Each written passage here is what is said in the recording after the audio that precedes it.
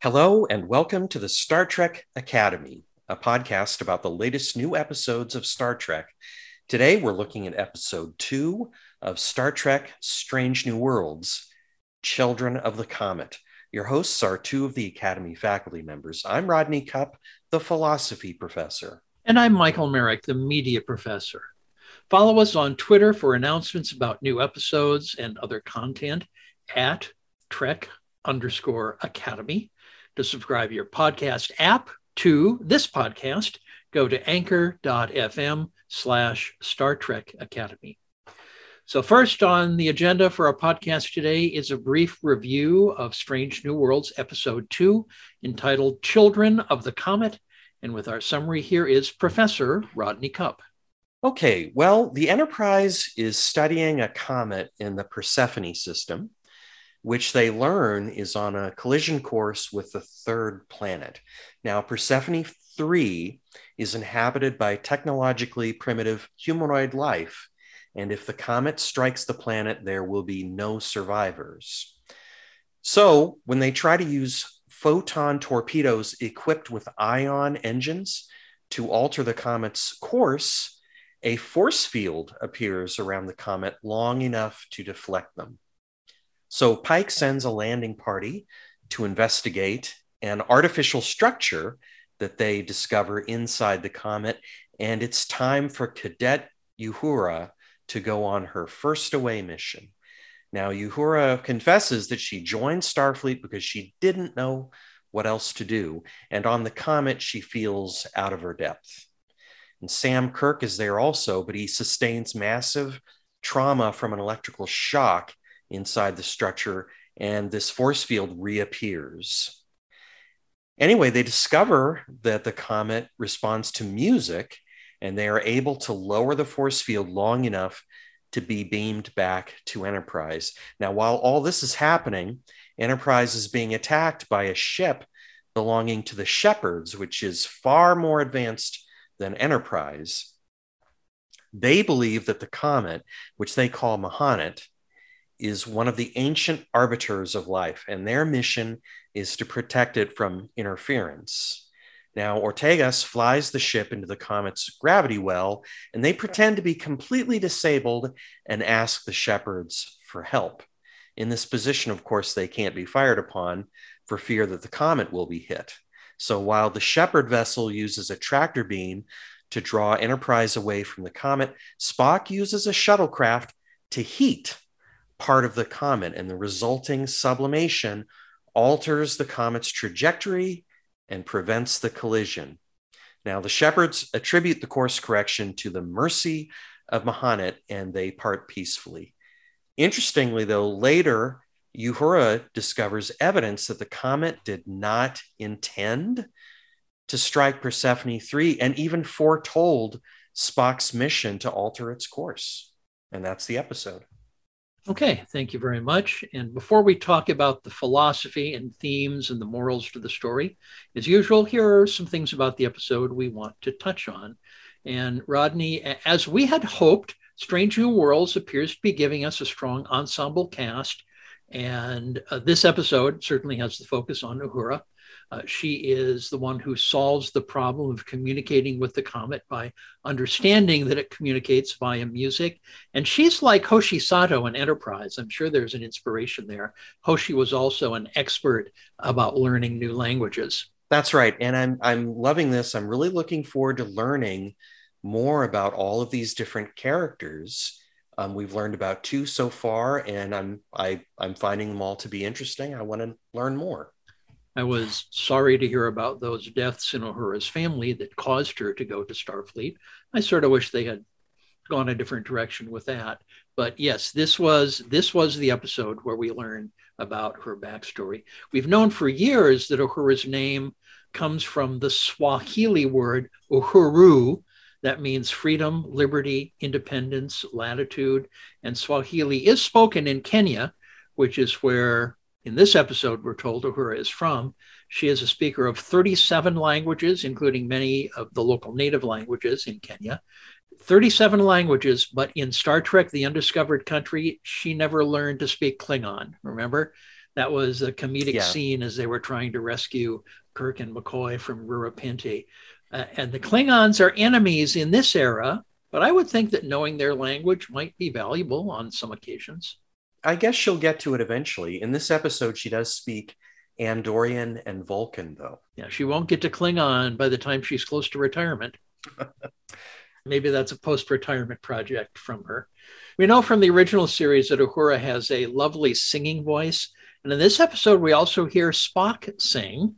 Remember that in the Short Treks episode Q&A, he also sings briefly. Plus, of course, he plays the Vulcan harp. And remember how he jammed with the space hippies in The Way to Eden? Yeah, that was groovy. Spock knows that every musical note has a number associated with it, a number of cycles per second to produce that particular note. The standard A, for example, that's used to tune musical instruments is 440 cycles per second. Like if you were looking on an oscilloscope, that's what it would tell you. A 440A, it's called. And fun fact, 440 cycles per second for the standard A was standardized by the Treaty of Versailles at the end of World War I. And they did it so that military bands of different countries could perform together, because before that, every country tuned differently. So every note does have a unique number of cycles per second, a number. And so in that way, music can be seen as mathematical. Spock certainly understands math and maybe how different numbers can interplay and that. So I think it would make him understand at least the non-emotional aspects of music. One thing I liked about this episode, though, is that Spock does not have all of the answers. I feel like, especially in the third season of the original series, it seemed like Spock was answering questions that should have been answered by other people, other members of the crew. But here he admits that, he's not the linguistics expert. Cadet Uhura is. And so I like that more, I feel like, realistic treatment of Spock. You're right. In the original series, he would probably have had the linguistic knowledge to figure it out. And in fact, in the Paradise Syndrome, he did figure out that certain symbols reflected musical notes. Up until it became a crisis, I can see Spock standing aside to let the cadet have a learning experience. But of course, once it became a crisis, then everyone's expertise should have been used. It's interesting that Uhura ran away to Starfleet, which is also what Christine Chapel has done if we maintain the original series continuity, that she went into space to look for her missing husband, Roger Corby. That's notwithstanding more or less falling in love with Spock.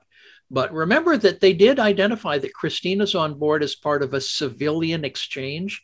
So she's apparently not regular Starfleet. And maybe we are going to get some hints of that missing love that she is looking for. Speaking of music, and maybe I should have brought this up at the time a minute ago before talking about Christine, but we have seen two previous examples in Trek that I can think of species that communicate with music, or at least with sound patterns that are not spoken voice.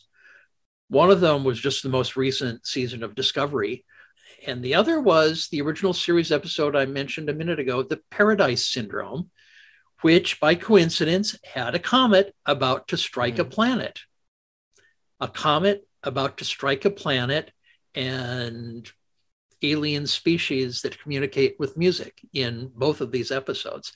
So maybe it's not a coincidence that the one maybe inspired the other. Maybe some comets do know their own fate. Maybe the Paradise Syndrome comet is also a Mahanit. So maybe Spock is responsible for changing the fate of two different Mahanit comets by the time of the original series. He just didn't happen to mention to Kirk the second time around that, oh, been there, done this. I do have some questions about this episode.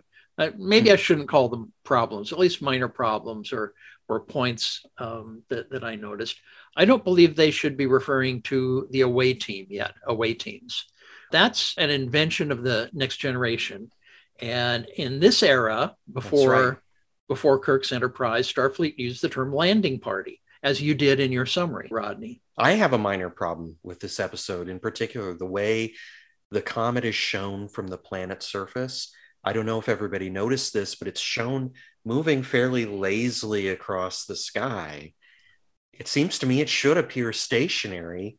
It's a minor thing, which I think the movie Don't Look Up got right, but it bugs me here. Yeah, I mean, if it was very, very big and very, very close, it might be seen to move. But if it were visibly moving, it would have to be super big, not. And it wasn't just in the episode, it wasn't just a dot in the sky, but it was a very, very, very small. It was pretty bright. Diameter. And if it was big enough. Bright enough to be seen. Yeah, and if it was big enough, skimming the atmosphere, as we saw it at one point, it would have appeared bigger, maybe bigger than the moon, even though it's physically smaller, but it's so much closer. So it should have appeared bigger. So yeah, one way or the other, it didn't quite work. Plus the stream behind it, you wouldn't see waving in the wind. It would move much more slowly still. I also wonder, how did the landing party walk on the comet? Depending on the size of the comet, gravity could easily be a 300th or a 500th of Earth gravity. Even flexing your toes on a comet, if you were somehow touched down in a comet on a spacesuit, just like flexing your toes would lift you off. Now, in some Star Trek, we've heard about magnetic boots, which is fine, but there wouldn't really be any iron on the comet's surface that the magnetism could work on. Comets are basically ice and snow mixed with chunks of rock. And they've often been called dirty snowballs. There probably are other sticky materials you could have on the soles of your boots, but even those might have trouble sticking to ice and gravel and things like that. I don't know. I suppose we can imagine the comet itself using some kind of mystery tech to cause more gravity. But that would have been a surprise to the landing party, and they would have at least somehow mentioned it with some kind of line. Remember a few years ago, the Rosetta mission's lander on Comet 67P bounced twice before coming to rest because it wasn't able to grab on the first time. The first bounce lasted 2 hours because the gravity was so low, and that little Fila spacecraft was way less mass than a human in a spacesuit. No, I remember hearing about that.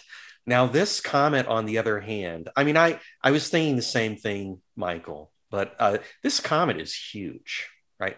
I mean, it's so big that based on the animation that the crew showed on the Enterprise, it just would have completely destroyed the planet had it collided with it. Yeah, it would have been like the one that killed the dinosaurs. The one that killed the dinosaurs was probably an asteroid, a lot more rock than ice, not a comet. But yeah, we saw the graphic projection and it would have been devastating. That doesn't mean all life would have ended down to the microbial level, but it would have been a massive extinction event, certainly. Speaking of the dirty snowball, the first time I watched, it didn't click with me just what Spock was doing in the shuttle. It seemed to me, the first time I viewed it, that he was actually like somehow passing through the middle of the comet, but that's not what he did. What he did was he was circling part of the asteroid with hot shields. And they said that the sublimation of the comet ice, and sublimation means the ice changing to gas without really being water in between. The heat just causes the individual molecules to pop off. And they said that it was the sublimation that changed the course of the comet. And that is a real thing. Comets heated by sunlight do emit gas in a certain direction and change course a little bit, even without Spock and a shuttle being there. But he also broke off that large chunk of ice that entered the atmosphere and made it rain. And apparently any rocks that were in that chunk of ice were small enough to burn up, not do damage when they hit. But I think breaking off that chunk of ice probably made more of a difference in changing the course of the comet than the sublimation. Because remember this thing called Newton's equal and opposite reaction law? That means that when the chunk of ice went one way towards the planet, the rest of the comet would have gone the other way. Right. Leading up to the scene where Spock is in the shuttle, they kind of kept it a mystery what was going to happen. They don't tell us what Spock is going to do, but there is one very clear shot as Uhura walks past of Spock's console on the bridge empty. Yeah, that reminded me of a certain scene in Star Trek too, Michael. Yeah, in the motion picture, there's a scene where Kirk suddenly realizes that Spock's workstation is empty because Spock has gone outside in the spaceship. And apparently in both scenes, there is no deputy assistant science officer to take over when Spock leaves on these occasions. I don't know. I mean, when someone leaves the helm position, someone else drops right into place, but maybe they didn't really need a science officer for this mission. Don't know. That didn't quite seem right. Speaking of bridge consoles, there's one quick line in which Uhura calls the attention of the duty comm officer to a call from the alien ship. The duty officer hadn't quite noticed, and that demonstrated in a really quick line that Uhura is smart and knows what she's doing. Yeah. We've talked about one inspiration from the original series, but I think there was another here, the Corbomite maneuver. In that episode, Kirk claimed he had a weapon that would reflect weapons fire back at the sender. And in this episode, he didn't do exactly the same thing, but Pike claimed that if they blew up the Enterprise, the trilithium resin in the engine would blow up the Comet. And trilithium has been defined in the past as a residue of warp engines, but it's also been defined as an explosive or potential explosive powerful enough to extinguish a star, extinguish the nuclear reaction in a star, which is why not everybody gets to have some. It's not exactly the same thing as Corbomite, but it really is a very similar ploy, it seemed to me. Yes, it is. And finally, in this part of the podcast, I noticed something last week, actually. I didn't mention it in our podcast last week, but in the original series shuttle, there are devices attached to both sides of the cockpit, the front where the pilot and navigator are sitting, that extend on booms from the wall, but they're spherical, but it's like they have one side cut off, and inside presumably houses some kind of display. Spock's shuttle this week had them. Of course, much fancier looking with our modern design technology, but it still is a design element directly inspired by the original series to be familiar. As it should be. So, okay, then let's go ahead and talk about meaning now. Shift our focus to the messages the writers or the producers might have wanted to convey to us in this episode. What are you thinking about here, Michael? I see two basic messages in this episode. Neither of them is really heavy-handed. It doesn't hit you over the head like last week. You may even have to look for them a little bit. But I think it was what we're expecting of Strange New Worlds, not necessarily big season-long messages, but rather just an assortment of ideas presented episode by episode. And also, I think, I agree, Michael, but also, in the second episode, we continue to see Pike preoccupied with his vision of the future. So we should, expect the sort of like maybe season-long story arcs also. Yeah, and what they told us was the story arcs would be the character development arcs. The situation of the week would be generally unique, but it was the characters and how they interplay and how they grow and change that would be the story arcs in this season, which is clear as what they're doing. So of the two messages I see, one is that your fate is what you make it. The Comet apparently somehow knew its future, and Pike also believes that he knows how his life ends. And both of these futures seems pretty disastrous endings, disastrous fates. But the Comet somehow knows that Starfleet will intervene. And we get a lot of conversation in this episode about Pike knowing his fate, or thinking he does, and trying to figure out what to do with that knowledge. He ends the episode starting to think that his fate is not just simply being paralyzed, unable to communicate, and disfigured by radiation burns. He's starting to think that maybe the meaning of his fate is about saving those cadets on the training crews. Right. I mean, he indicates that if he were to try to avoid this fate of his, that he would leave them to die. And obviously he can't do that. And again, Star Trek is all over the place on timelines, changing timelines, different timelines and things. But we know that he doesn't avoid the accident. We also know what happens later that he doesn't know about if we've watched the original series. It leaves us wondering whether Pike will be able to cheat his fate without breaking the overall Star Trek timeline. And I suppose it's not impossible that the writers could figure out a way for that to happen, clones or I mean, who knows? I don't know. But like I said, we know more about his fate than he does because of the original series. And we know that even if this accident happens, maybe he'll find out it isn't as bad as he thinks. But the question is, how do we apply this idea of your fate is what you make it today? Maybe the lesson is when things are bad, when bad things are happening, to not feel helpless about it, not just say, why me? And there's nothing I can do, but rather, look, search to figure out how to make things better going forward. This is called agency, which in this sense, in this usage, means the ability to make things happen. And I think that's what's facing Pike, finding ways to make what he understands his fate to be better and meaningful. But I also think we have to be a little bit careful about how we think about this lesson, Rodney.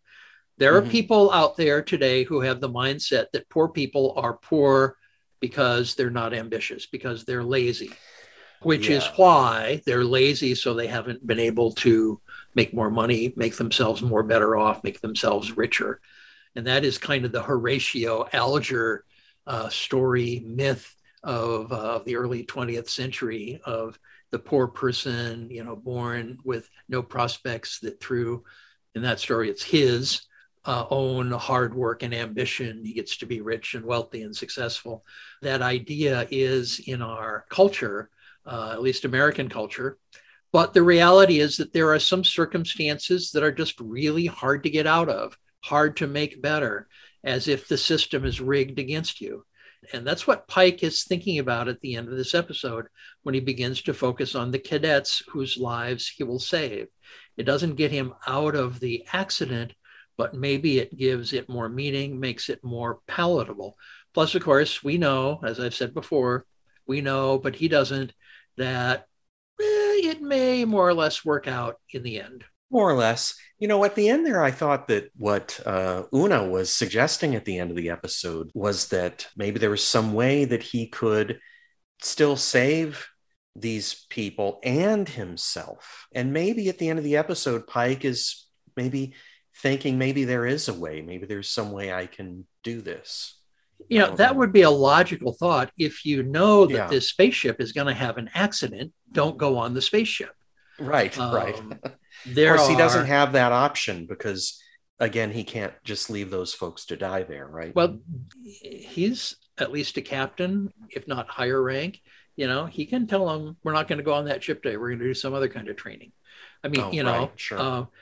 But on the other hand, there have been lots of stories, fictional time travel stories, in which no matter how hard you try to change the future, you can't. Circumstances just work. Right. And so to a certain extent, they're playing with that. Una doesn't know the future that we know as fans either. So they are trying to come to grips with things without the future knowledge that we know. One thing you were saying just a minute ago really resonated with me when you were talking about poverty. Just to return to that idea, I don't think anybody's ever really meant to be poor. Sometimes we act as if that people are fated to be that way, or that it's just a natural consequence for them. And that's simply just not the case. Poverty, I think, is a result of decisions human beings collectively make about how resources and benefits and burdens are going to be distributed. There's no natural law that says that human beings have to be poor. Yeah, and those decisions, so I agree with you. Those decisions are often not the decision of the poor person. Exactly. So, yeah. Yeah. And I think a moment's reflection on that will show that that's true.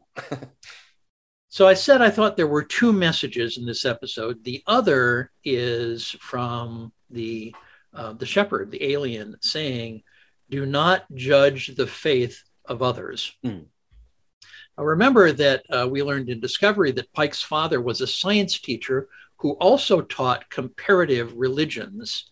And Pike said in Discovery that this resulted in many disagreements between him and his father. But it may have also led to Pike coming out of those disagreements more attuned to respecting other religious views. We don't know if Pike himself is particularly religious. But you definitely got that sense from season 2 of Discovery that he had a sort of tolerance for alternate perspectives like that. Yeah. And it's something that is notably absent in many areas of the world today. I'm going to make you do what my religious beliefs say you have to do. And I couldn't care less about what your religious beliefs have to say about it because they're bad and evil because they're not the same as mine. Or so the mindset goes. Yeah, and I now I feel like I need to backpedal a little bit. We should mention that in this episode, Pike doesn't have a very high opinion of the shepherds, really. He calls them zealots, and with good reason. I mean, they're apparently willing to just sit on their hands and do nothing as a comet threatens an entire planet. I mean, how could you do that? Yeah. Right. But remember that the writers thematically are connecting the faith of the shepherds with the comet, but they're also connecting the comet's faith with Pike's faith. Not to say that they're going to play out together, but thematically connecting them together. And so really, this may all be a single message. Religion down through the years has often been usually about how to live today, but also about the way in which your life today affects your future, depending on the religion, whether that's reincarnation or immortal life in heaven or whatever. And the comet's fate needed help from others to realize. And Pike doesn't know it yet, but his fate also needs help from others too. And Rodney, I should say, I've alluded to that several times. Is it a spoiler to reveal something from over 55 years ago? Right. I suppose people have had enough time to check that out. I don't know. For anyone who doesn't know what I'm talking about, it's the original series, first season, 2-part episode, The Menagerie. Put it this way. I'm not saying it's Telosians, but it's Telosians. It is Telosians. Yeah.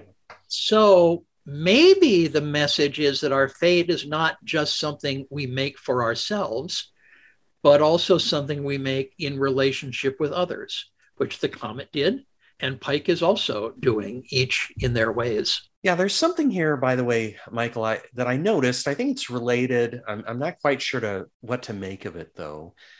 But precognition, or foreknowledge, if you will, it's mentioned 3 times in this episode. So we've got Pike's foreknowledge of his accident, which is what we've been talking about. The comet's foreknowledge of Spock's shuttlecraft mission, which we've mentioned. But there was a third mention, Chief Engineer Hemmer's precognitive ability. We just met him for the first time in this episode, and that's what we learn about him. And that can't be an accident. So I would say maybe, well, in this episode, but maybe this season, this will be about what we ought to do with foreknowledge, perhaps. Maybe we will return to climate change. Thinking about that issue, we know what's happening. We have some very good educated guesses about what it's going to mean for the planet. So what do we do about it? And I think that circles back to what we're saying here about Pike and what he's going to do with his foreknowledge. Yeah. So in this section of the podcast in which we're talking about the themes and the messages and the philosophy and the meaning, I do have a final question. And that is, who are the children of the comet? That's the episode name. And the episode has to have a reference. The episode name, I should say, has to have a reference to something. The obvious choice is that the natives down on the planet, who will now have more opportunities for societal growth and development, are the children of the comet, the beneficiaries, you could say, of that chunk of ice that came off the comet. The same name, Children of the Comet, has been used other places. It's the name of a book written by author David Moffat about a young man living on a comet. And I believe there are also some Marvel Universe superheroes whose ship, the Comet, crashed on Earth like 10,000 years ago, and they're guiding the evolution of the human race. But could it be that the episode name also refers to the shepherds? In religion, leaders, sometimes at least, refer to their followers as my children. Right. Or is it the Enterprise crew themselves, and the children reference is to the lessons they have learned? Or maybe even the landing party, right? Yeah. These are all possibilities. I think The best answer, in my opinion, would be all of the above. I'm pulling for that answer. That could be, and it could well have more than one referent, a double, triple meaning or things. And it doesn't matter, we can make the meaning of it that we want to, but Sure. It still would be interesting to know what the intent of the writers was. Well, any final thoughts about this episode, Michael? Yeah, two or three things. It was a worthy second episode, and we're still getting to know the characters. And I think the audience, to a certain extent, still needs to or is getting into the rhythm of episodic television. If you grew up with it, you're used to the rhythm, but younger fans and most of the people that are producing have not come out of the episodic science fiction environment. They're used to season-long story arcs in recent years. And so I think the fans and the producers both need to get into the rhythm. Well, as an older fan, Michael, I can say that I really like this episode. I get the rhythm, Michael. Yeah. This was a good episode. Yeah. Some of the questions we've mentioned, they don't detract from the overall enjoyment, the overall quality of the episode. No, they do not. I do have to say, Rodney, that I am not impressed with Pike's hair. No? No. It reminds me of American country music star Lyle Lovett, who at least at times in his career has had remarkably tall hair. Yes. And Pike's hair is like twice as tall. It hoofs up like twice as far as it did in Discovery. And I don't understand this as a creative decision. Because I don't know. It's so luxurious, though, Michael. Don't you just want to run your fingers through it? I don't know. No, maybe some people do. There's another problem I have. It's not just this episode, and in fact, it's not just Strange New Worlds, something I noticed this time, but it's really across all of recent Star Trek, is that the Enterprise, or whatever the hero ship is in question, should not be maneuvering like the Millennium Falcon. The Enterprise is 190,000 gross tons in mass, according to the definitive 1960s book, The Making of Star Trek. That is almost twice as massive as the current American Gerald Ford class aircraft carriers. It's not a fighter. It's not a gunship. It's the Starfleet equivalent of at least a battleship. And as I just noted, it's more massive than the biggest aircraft carriers. So yes, with full power, it can maneuver fairly briskly, but that mass has a lot of momentum that has to be overcome, even with high power thrusters or with impulse engine drive, however that works. Even with an expert helms being, it shouldn't just be dodging left and right, up and down so much. And the writers shouldn't put it in a position to need to do that because it's too big. It's too big to function like a fighter or a gunship or something small.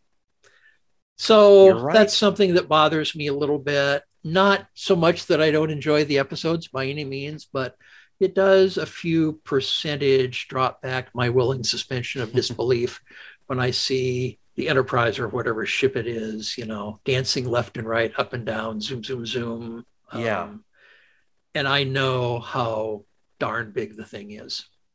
Yeah, in previous Star Trek series, the hero ship has never really moved like that. It's always moved pretty sluggishly, and it's because of their mass, right? I'm reminded of First Contact. Remember the Borg, the second time around, the Borg attack Earth, and Jean-Luc and the Enterprise E come zooming in from the Romulan neutral zone.